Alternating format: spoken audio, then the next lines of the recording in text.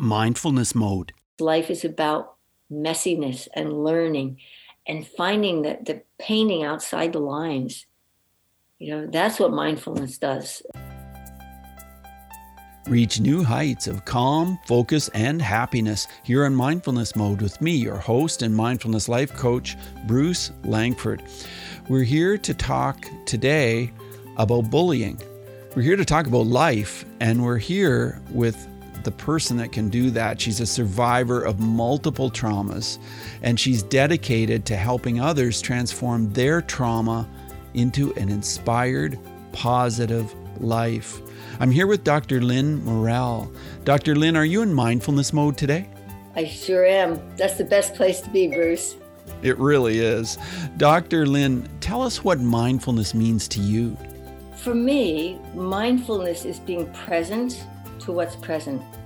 So for example, right now it's chilly in my room. I'm feeling goosebumps on my arms. I'm seated in the chair. My attention is anchored here, and I'm not worried about the past nor the future. I'm just right here, right now. And in that mindfulness, I listen inwardly and outwardly to whoever and wherever I am. Well, Dr. Morell, that really describes mindfulness. It really does. And you invite people to join the joy movement and become a positive force for change. So tell us what that means. What is the joy movement? The joy movement for me is that I look at two ways to live life. I can live it from the negative perspective, the continual drama and trauma, or I can live it by coming from the inside out with a joy that transcends the external world. And it's something that's been hard-earned. Well, we'll talk about that. You've written a book called Beyond Lovelyville. Beyond Lovelyville. And the subtitle is A Parable of Self-Awareness and Rising Above Trauma. Yeah, it's a mouthful. It is. Well, it really tells us what we're going to expect when we read this book. Tell me what inspired you to write this. Well, I've written five regular books. Three of them have been bestsellers, all in this kind of genre of how to lift people. This particular book was different. I was at my kitchen table one day, and I said to my husband, I wonder what a puddle of leaves is. He goes, honey, that's a great term. Why don't you go write it down? So I wrote it down, and I sat at my computer, and I just centered myself. And I said, I got really fascinated and curious. Well, what is a puddle of leaves? And I started typing. And that's exactly how the book started. It's a labor of love that's taken 13 years from start to completion. My husband, while he was alive, was the editor. My cheerleader, also an impeccable editor. And he passed away. And in my sorrow, I put the book in the drawer.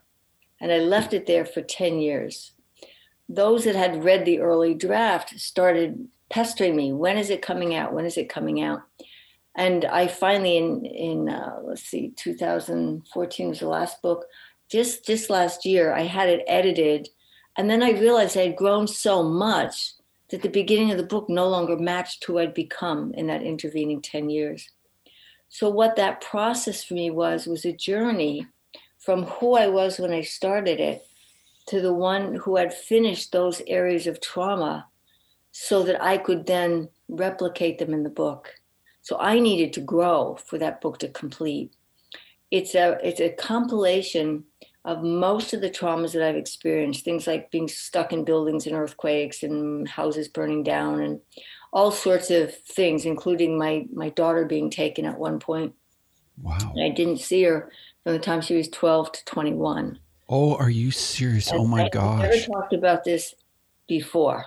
This was one of the things that I needed to heal. There is a character in the book. And for the readers, they'll figure out who that character is. And so that was the trauma that was the trauma of traumas for me. And while I'd worked deeply at recognizing it was at the hands of a bully who was mentally ill, there was nothing I could do that if I did it, it wouldn't harm her. So I went deeply into my center, into I just call it my sanctuary. And I had a lot of prayer going on here. What was the best thing I could do? And ultimately, I had a social worker who was an angel. She said to me, I said, what would you do if this was your situation? And she said, well, I'd let my daughter go. I said, why is that? Because the parent that lets go always, always, always has the child return. Maybe not in my timing. So I thanked her, and I'd been to court. Oh my gosh. We had joint custody, but that was not a thing in his case. So ultimately, what happened was I let her go. I loved her every day. I sent her prayers every day. When we did connect, she came and to visit me for the first time. And she was chopping vegetables for me to make me a curry. And she turns around and she goes, Mom. I said, what, honey? She goes, in the Bible where the king had the two mothers fighting over the baby, she goes to me, you were the one that had enough courage and loved me enough to let me go. And that was all that negative guilt that wants to come in, that's the ultimate bully, is the self-talk. And yes. That freed me to begin the process of completing the book.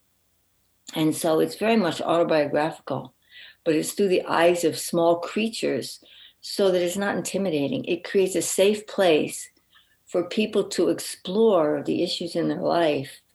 And I don't preach because it doesn't work anyway. But what I do is I invite them to join the journey of these characters as they fight for what's important for them, or rather love themselves on the way to getting where they want to go. And it's such a sweet gift that I can offer the world. So when your daughter was gone at 12, did you know where she was immediately? I knew she was with her father. Okay. I also knew what he was capable of because I came out of a lot of violence as a result of him descending into bipolar disorder. Oh. And I was with him for 17 years, the love of my life. To this day, I pray for him every day. It wasn't always that way. I was pretty annoyed and felt very helpless because if I did anything, it would have ramifications on her life. So in some level, the best gift I gave my daughter was to work on my inner bully, to work on the part of me that had been degraded, humiliated, and so pressed down over 17 years. I didn't know it. I also came out of a violent family life, and I ran away at 17, put myself through college. By my sophomore year, I was doing graduate school. Talk about overachiever, all to keep my pain at bay.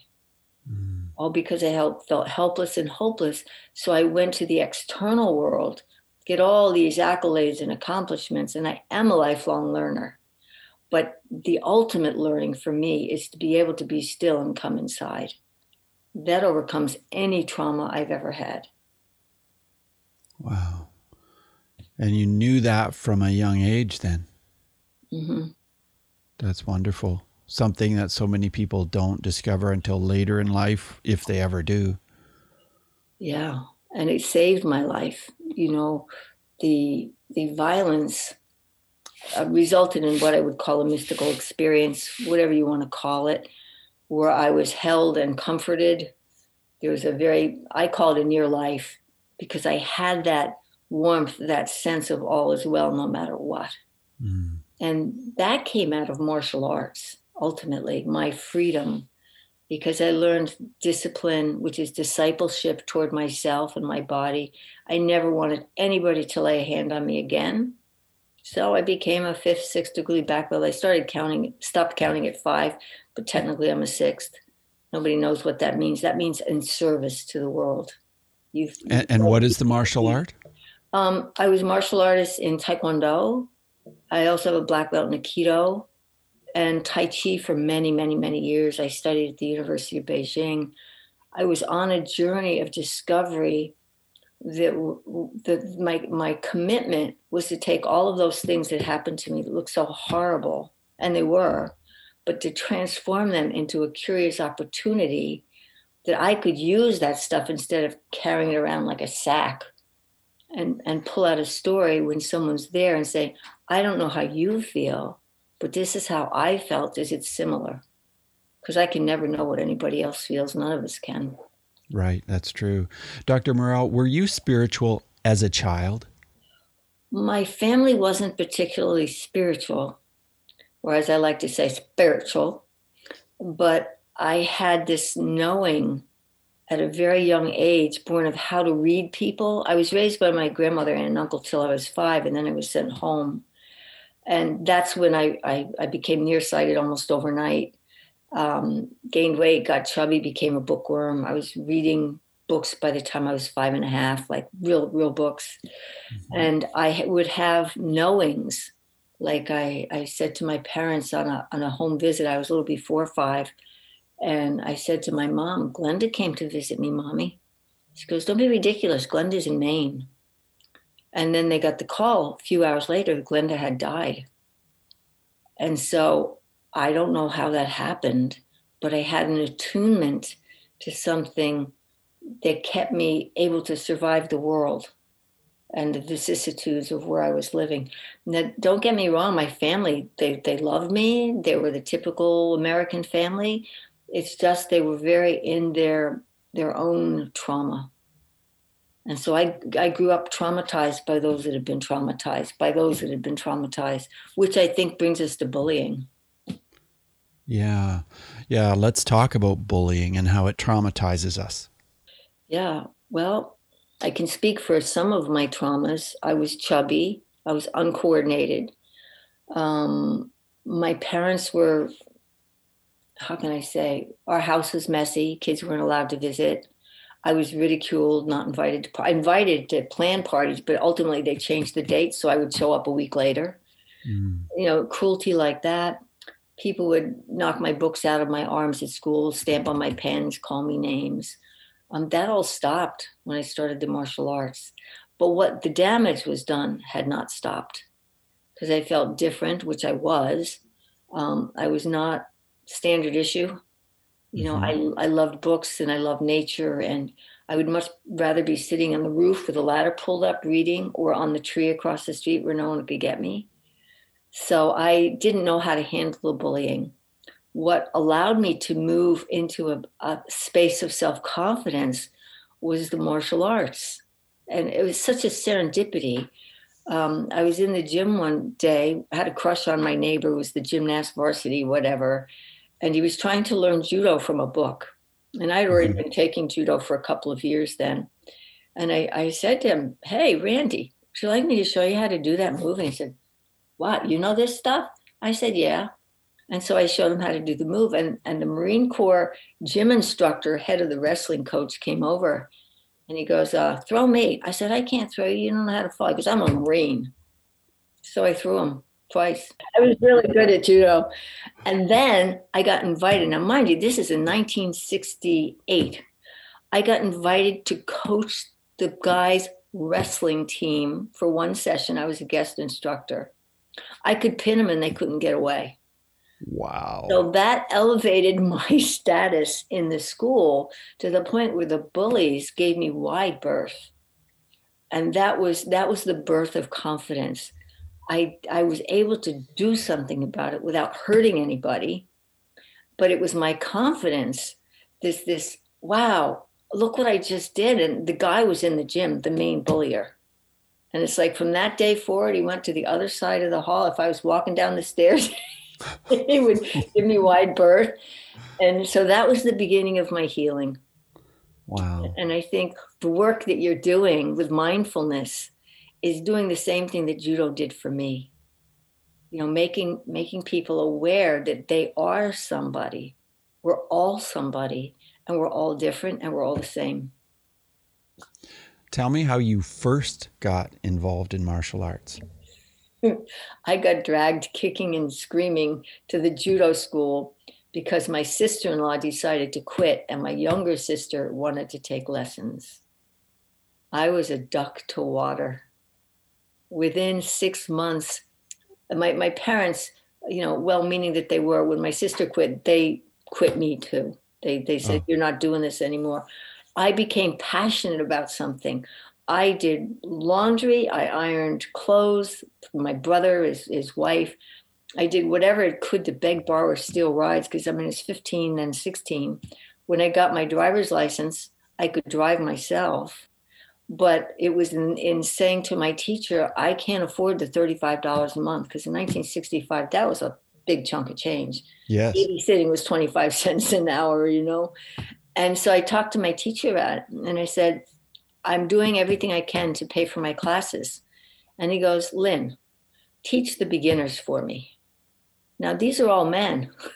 Yeah. So I learned very quickly how to protect myself from the thing that scared me and to be a person of interest in the class. What is this I was still pretty chubby, but I just had it in my cells, this spark of how to do this. And it came to me, it was the most simple thing I ever learned. So I did judo. I earned college credits teaching judo in exchange because I worked my way through college with finally a scholarship. And so I taught the judo class and for a semester, and then I did other things. But it was this sense of my body had a boundary. And so physically, I became very aware that I could take care of myself. Emotionally, I was a bit delayed. I like to say when I ran away at 17, I was maybe 12 years old. But I was also very courageous. I didn't know what I didn't know. I just knew that I would die if I stayed in that house. Mm. And so there was violence, and I did leave. And, I worked my way through college and grad school and double grad school and triple grad school. And it's not so much about the achievement now as it is, wow, I can learn something new and I can grow. And as I grow, the people that I touch grow. And it's this organic process that took me out of bullying into self-awareness. In my case, it was judo. For some kids, it could be piano, it could be singing, it could be nature. Whatever it is, a lot of people get bullied that are artists because they're different. They're sensitive. Oh, you're so sensitive. And they make fun of you. I was super sensitive, thin-skinned. Everything hurt. I was like a bleeding wound. Anybody could say something and I'd take it the wrong way. Mm-hmm. What I learned, Bruce, was that there's an error in approach when you're bullied or being bullied. And so as I've come to deal with bullies through my life, I've since come to appreciate the pain they're in. And I build what I call an energy bridge. So rather than scream at them saying, you, or running away, I just really get present. And I'll be with that person. And in the book, there's a segment of this. What if we knew their secret wounds? What would happen if we could be a witness? If somebody could be there for them when they're hurting so bad, all they can do is strike out.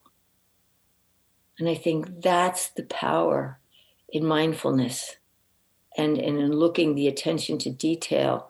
Like, okay, I notice this kid comes in with a black eye pretty frequently, or he's always picking on blah, blah, blah.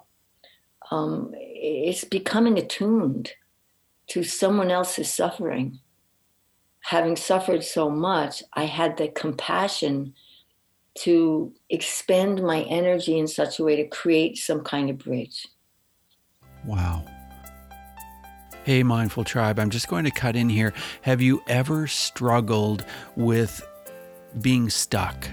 With feeling like you want to move forward and it just isn't happening? Maybe you are just feeling really frustrated in your business. Maybe you're feeling lonely and isolated. Maybe you're filled with anxiety. Maybe you're having trouble sleeping. Maybe it's about a habit that you just can't break. You can't lose weight, or you're trying to quit smoking and it's just not happening. Well, I coach people just like you, and I help you through hypnosis. I'm a certified hypnotist, and I would love to have an opportunity to work with you, to help you. It's a 5-session package for most people that have these kinds of issues. Give me an email. Send me an email, bruce@mindfulnessmode.com, and let's jump on a call and let's talk about what I can do to help you move forward, make changes, and live a better, more contented, happier life. You can do it. So send me an email and let's get started. I have a half price offer available because I'm doing a beta launch. I've already worked with some people on this and it has just met with incredible success. So I encourage you to move forward, make a change in your life, and make things happen. Now, back to the show. I want to ask you about some of the other traumas you've experienced in your life because I know there have been a number of them. Can you share? Yeah, at this point, I'm pretty transparent. There was some molestation in both my grandparents' house and in my home. My judo teacher tried to rape me when I was 17. I've been strangled multiple times. I've been held up at gunpoint twice. My mother's house burned down. 6 weeks later, my house burned down. My husband died soon after that, my second husband in a plane crash. I could go on. I mean, you need a therapist. This was all in 13 months. Then my daughter was taken. I moved to a new home when my second husband died. I got sick. And, if I took a stress test, I would be at 900 plus. And so I was hit over and over and over again. And then my third husband died of a drug overdose given by the hospital, which was completely covered up. That was a trauma. And all sorts of things in the job field, because when you've been victimized, my experience is you have this little light over you, victim. In my case, I had done a prayer when I was my daughter wasn't born yet, in a Bible study group. And someone said, if you could be any power, any prophet from the Bible, who would you be? And out of my mouth came Solomon, to have the wisdom that the king had in discernment. So that, I believe, all of my traumas have been really challenging. They've made me reach for the joy in the midst of the sorrow. And so I built real strong resiliency so that rather than collapse fully and completely into the victim, I would go there for a while, especially in the beginning. It's not fair he took my daughter, because it was really to get me. And then I started to look at a different approach. Well, look, I can't change this. I can't change them, but I can change me. So one of the things that I do is, if I can put loving in something, my job, as I see it, is to put love everywhere. And joy and love are just like they're kissing cousins, And so when I see joy in the midst of sorrow, then I get to lift, and my roots get deeper, and my compassion gets higher. So this was a process, definitely not an event. And as each time I kind of laboriously in the beginning reached for something positive, I found that joy would come visiting, even for a little bit. And it wasn't happiness. I wasn't really happy as I went through these things, but there was a tiny little seedling of joy that I could laugh at things. It's like when my husband died in a plane crash, I went to close our bank account and the bank teller would not let me. No, you have to bring him in. I said, I can't bring him in. And we had this argument, and I'm amused. I'm actually amused, even though I'm devastated. My husband's been dead. And she said, no, ma'am, I'm sorry. I said, well, do I have to die to go bring him back here? And she went, and then she got it, And then I was also sued by Social Security during this whole mishigas for an error I reported to them. So they called me and said, this woman was just like the bully plus. We're going to put you in jail. You're going to go up on felony charges. I said, what are you talking about? So anyway, the long and the short of it, I took it to court because I had reported this error. It was their error. I had the money in the bank. I was using it for my daughter, which is how it should have rightfully been used. And when it went before the judge, he goes, I have never ruled in the face of the, whatever. But it is clear that Social Security is out of line here. Ma'am, give back what you have and you are fine. And that was really traumatic. And then with my husband, I would go to court probably at least once a year over custody fights. And he would always change lawyers. He was rather wealthy. And so he would change his lawyers, like some people change their suits. And every time I'd come, and finally I synchronicity, this is when you go positive. The more joy you have, the more you attract helpers. And so I called one of my clients in DC, who was ex-military, and I said, hey, my daughter and I are supposed to go to Cancun. We got a verbal approval. Do you know a lawyer? Because he said no, and we're due to fly out tomorrow, and I need a letter. He goes, give me 10 minutes. He calls back. He did you better. I got you a judge. So he was in DC. I was in Pennsylvania, and the judge was in Jersey, where my husband lived. And the long and the short of it is she contacted on my behalf, and the help started coming in. She wanted $1,000 up front just to talk to me. I said, I don't have that kind of money. I ran a retreat center. I worked with people that were on welfare and all sorts of people that were down and out. And I had a couple of corporate clients. But the bottom line is I was able to take her to Cancun, and the retribution was him pulling her out of my hands at school. That's the last time I saw her. So that was not a well person. But I still managed to put joy there because I went inside and I heard she would come back someday.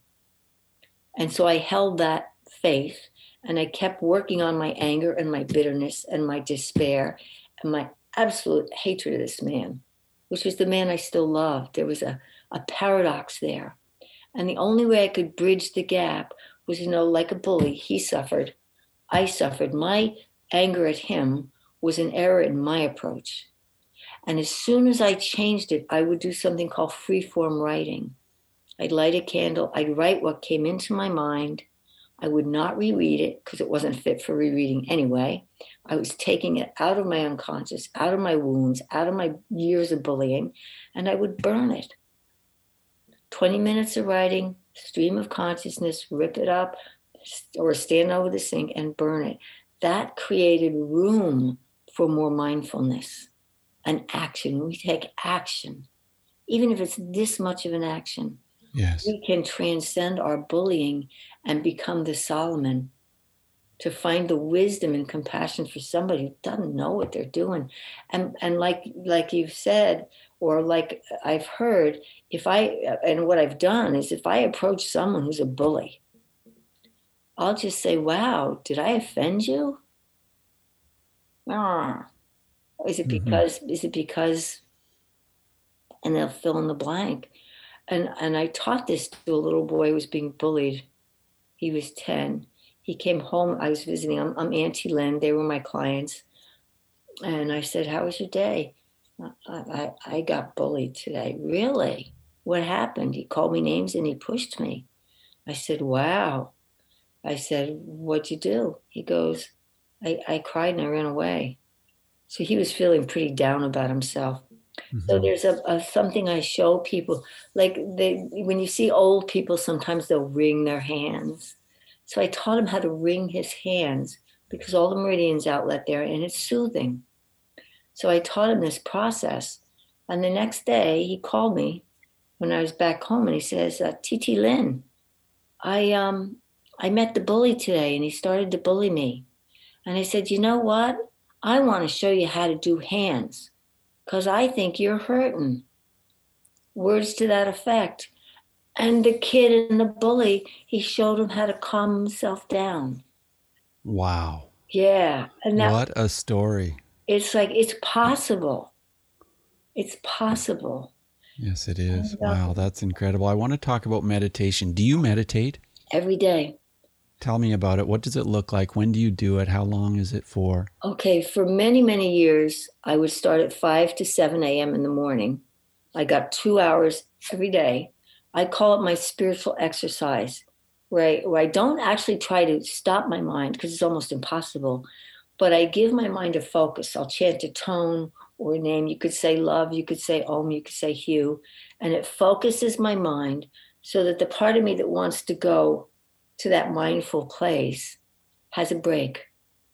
So I actually, Father Keating calls it sacred psychology or sacred prayer, where you just you could focus on your breathing, you could focus on the tone. But when I started, Bruce, I would sit, close my eyes. Oh, Jesus, it's only a minute. And I was literally, because of the trauma, I couldn't stop my mind. So I persisted. And that's the beauty of the challenge of mindfulness. So rather than hate my mind, I watched it. And to this day, I watch it. And when I watch I call them barking dogs, where my little barking dogs come in, say I'm trying to meditate, I'll just go, okay, stop, sit. And if they don't stop, I get up and wash the dishes or do something, and then I come sit. Or if I get you need to do this, I'll keep a pad there and I'll write it down. And then I'll go back. And then over time, I got to 20 minutes. Oh my God, you would have thought I'd won the lottery. And then when I got to having 2 hours seem like nothing, then I was in heaven. Now I do a process of Qigong, which is mindfulness with the body, and in bringing the harmony to the physical form, which then supports everything else. So I use a multi-pronged approach. I do roughly 2 hours a day of the Qigong, punctuated by anywhere from 30 minutes to an hour of meditation. And I do take breaks. And if I have a big project, I will meditate before I do it. I also have a kind of meditation with goal writing. I've been writing goals, Bruce. I for anybody, bully, kid, young, old, I have a blessing journal and a goal journal. And the way I've overcome bullying and incorporated meditation is that when I write my goals, I'm in a meditative stance. I don't write them when I'm upset. I write freeform writing when I'm upset. To build the muscle of mindfulness for me is I look at life as a game. You're here to gain awareness, overcome setbacks, do service, and ultimately recognize that whatever breathes us is in charge. And by our thinking, we can have joy, or by our barking dogs thinking, we can have a miserable, dreary life. And I've lived both. I got to say, joy beats it. Yeah, wow. You're fascinating to talk to. I know that we can go to your website at drlynmorel.com, and it's DR for doctor, DRLYNMOREL.com, drlynmorel.com. What can we expect to find there when we go to your website, Dr. Lynn? My website is primarily a marker, Bruce. I've been word of mouth since 1984. When I started a stress management company based on a conversation, and 2 hours later I had my first job. That's another whole thing. My first gig, even though I worked at Giant Stadium. What they could find is if they send me or send you something, I would be glad to give your listeners. It's on Thinkific platform. It's a 10-module class under 10 minutes. And there's a small meditation. It was done live, unexpected, unplanned, with airplanes, with a Greek gentleman who asked me questions and he wanted to record the answers with his video. So that's how it came to be. And it has things like freeform writing, the man in the mirror, what we see in someone else is in us. So if they either send something to va.drlynmorel@gmail.com, then they can have this access to this course. So that's a freebie. That's something that anybody, beginner, advanced, can tune up. Also, in other countries like Canada, if you go to mybook, mybook.to, oh dear me, /Beyond Lovelyville, that will take them to the Canadian store. Or they could go to amazon.ca, I believe. But if they Google it on Amazon, they'll find it. And sure. Beyond Lovelyville. The other bestseller was called Soul Lifts, which was a precursor. Do I have time to just share the first sentence? Yes. So my red Chevy van, and I almost ran him over. And the incident that could have taken his life gave him a wife to treasure. That's a Wow. paraphrase of it, you know. And so that's how I met my husband that passed away from the hospital error. And my next book is coming out in July. It's our love letters, our love emails, live and uncensored, of this extraordinary, healthy relationship with a non-bully. So those are some of the things in the works, Bruce, and it's been such a pleasure to be here with you today. Well, it's a pleasure to be with you. And I was going to ask, so many people write books and so few of them become bestsellers. How did that happen? I call it God's grace.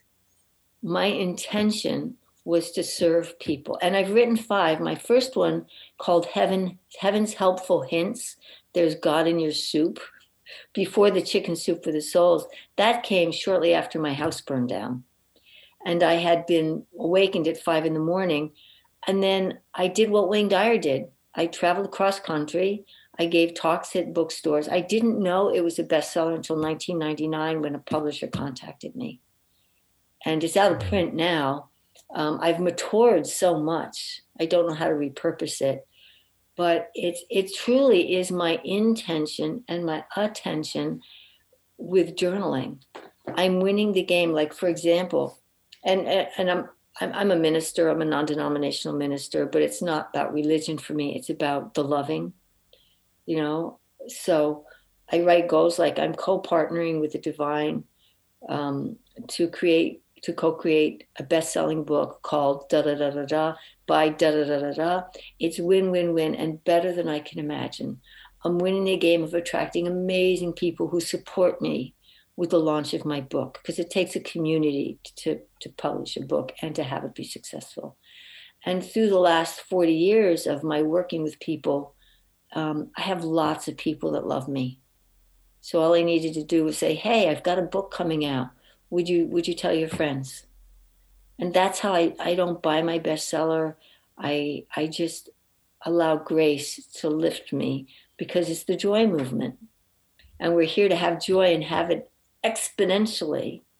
So that's how I do it. And I don't know what I don't know. So I research and I take courses, and I'm a continual learner for how to streamline my life so that I have more time to love people. And the book is one way to do it. Well, I can tell that your life is full of joy just by talking to you and seeing your face here on Zoom. In your bio, it says you're a pioneer in connecting the dots between our spiritual nature and everyday life. And it says you can help people become a positive force for change and to encompass joy. If one of our listeners is thinking, wow, that's for me, what can they expect to get from you, and how can they go about doing it? Well, depending on who they are, they can start with a Thinkific course, which is no cost. They can go to the website. They can reach out to me via the VA, or they could actually come to me if they wanted to go with my name. I get so many hundreds of emails, it's safer to send it to va.drlynnemorel.com. I will probably, again, once COVID is over, be doing retreats and workshops. And I do one-on-ones. I do have to say at this point, I work a lot with thought leaders because they have a massive reach. So if I start at the top down and they develop the sense of joy and what I call win-win-win, because if I win and you lose, it's not joy. Right. If we both lose, it's not joy. And if we both win, but the world doesn't receive the benefit of our gifts, then it's not a win-win-win. So if they're really moved to reach me, they can do it that way. Or they can go to the books. The books have so much information. There's another book called Get Clear, Get Connected, Get a Job. I did it for the .com crash in 99. Every page from A to Z is a total primer that could change their life. And so everything that I have written is specifically for people to change, even if they can't work with me. And if they want to work with me, the ones who want to work with me find me and they persist. And and through the podcast and all that sort of stuff. I'll have a YouTube channel. I do have a site called Positive Joy with Dr. Lynn. There's always something positive up there. And there is the Facebook page, Dr. Lynn Morel or Lynn Morel. So there's always uplifting. I do short FaceTime videos with a subject, breathing, meditation, a moment of joy.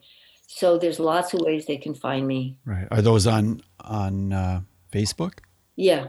They're all Facebook stuff. I'm on LinkedIn as Dr. Lynn Morel. I'm on Twitter, Instagram, all that stuff. Right. But mostly I would say to your listeners, find the wise one, find the Solomon in you. Because Solomon had to do something to become wise. And we all have to do something. We have to take an action. So if they want to reach out to me, that's an action. If they want to get the book, it's an action. Staying attuned to your podcast is a fabulous action. But we get there by doing, not by sitting in our sorrow and degradation. It's a choice. It's a hard choice. The negative is so much louder. This little voice inside, though, it's like we don't turn on the dark switch when we go in a room. We turn on the light switch. Mindfulness is like turning on the light switch every day. Wow, I love that. That's great. Before we leave, I want to ask you 5 quick answer questions. Sure. So just 30-second answers are perfect. Here's the first one. Who is one person who has been a very powerful mindfulness influence in your life? Living or dead? It doesn't matter. Well, I would say Christ is my main influence. Interesting. How has mindfulness affected your emotions? Oh my goodness. It takes a lot for me to get upset. And I used to be hair trigger because of my sensitivity. It's a lot. And when I am upset, I know there's a breakthrough or something for me on the other side. Interesting. Tell us how breathing is part of your mindfulness practice. Oh my gosh. I'm the woman who's been Rolf, Groft, rebirthed, and could not breathe. As a martial artist, it's anathema. However, my current spouse taught me to drop my abdomen because my umbilical cord was too short. So I had a physical issue with breathing, and I learned how to release it. So now I can oxygenate my entire body by pulling in the breath from here, from the top to the bottom. It's a kind of an energetic thing, but I can hold my breath for a very long time. And so breathing is a tool. And if we become mindful of where we get scared, of course we're going to go like this. But if we can expand with a breath, it's awesome. That's fascinating. I want you to tell us about a book, other than your own fantastic books, that could help someone with mindfulness. Well, I read a lot of books by a fellow by the name of John Roger. I read one years ago called You Can't Afford the Luxury of a Negative Thought. It was a very wonderful book that helped start me. And the first book that started me on my spiritual path in this way was Jonathan Livingston Seagull. Ah. It was the first book, quote, metaphysical type book I read. And then once I became involved with reading John Rogers' books, they're all about loving. Mm-hmm. It's very unorthodox. Not one soul can be lost. Use everything for your learning, growth, and upliftment. Don't hurt yourself and don't hurt others. It's a model of mindfulness. Right. Are there any apps of any kind that you could recommend that can help people with mindfulness? There is a PQ app. It's Shahzad, Shazid, I believe. And he has something called PQ Intelligence. If you go to that website, it's fascinating and very accurate. You can check your score for how much the barking dogs are nibbling at you. He calls them saboteurs, and the judges, the people pleasers. I'm a recovering people pleaser. And then there's also a Barry Morguelan, energyforsuccess.org. He has a Facebook page called the Superhero Page. He is a force for change. I've studied with him, a grandmaster in the Chinese tradition, who's in the line of Lao Tzu, who's a very, very wise, enlightened soul. So those 2 apps come to mind. There's a lot of free stuff if they go to the Energy for Success. It's actually .org. He has free podcasts where he talks about how can I say it, calming those barking dogs so that you're more expanded, how to expand instead of contract. And there's a lot of stuff in there about building bridges, how to deal with difficult people. The children love his stuff. I have babies that are growing up in this, that I've got them into this. They're so wise. And they've learned how not to take things personally and how to not be afraid of falling off their bike. Because life is about messiness and learning and finding that the painting outside the lines. That's what mindfulness does. And those are the two ones that come to mind. Well, thanks for sharing those with us, and thanks for being on the show. I have totally enjoyed talking to you, Dr. Lynn. It's been such a pleasure, and I will repeat your website, drlynnmorel.com, drlynnmorel.com. Thank you so much for being on the show, Dr. Lynn. You're welcome. This has been a treat and a treasure. Have a wonderful rest of the day, Bruce. I will. You too. Okay. Bye now. Bye-bye. Hey, Mindful Tribe, thanks for listening, for subscribing, for reviewing the show on Apple Podcasts, and thanks to Erica Flint's Cascade Hypnosis Center for being our valued sponsor. Hey, Erica, we really appreciate you, and Erica is a terrific teacher of hypnosis, and I know that because I am a graduate of her program. Now, if you're a healer, or a coach, or a counselor, or someone who just loves helping people, consider the powerful results that can be achieved with hypnosis. You can become a hypnotist, just like I did. Contact the team over at CascadeHypnosisCenter.com. And if you'd like to work with me and break through some of those mind blocks, maybe lose weight, maybe quit smoking, maybe it's something else, I would be so thrilled to work with you. And as you've already heard on the show, I'm doing an exciting new beta launch. I've got room for 3 people. So reach out to me. Just go to mindfulnessmode.com/let's-talk for a free short conversation about what I can do to help you. I look forward to hearing from you. That's mindfulnessmode.com/let's-talk. So now take what we've learned today to reach new heights of calm, focus, and happiness. Stay in the mode.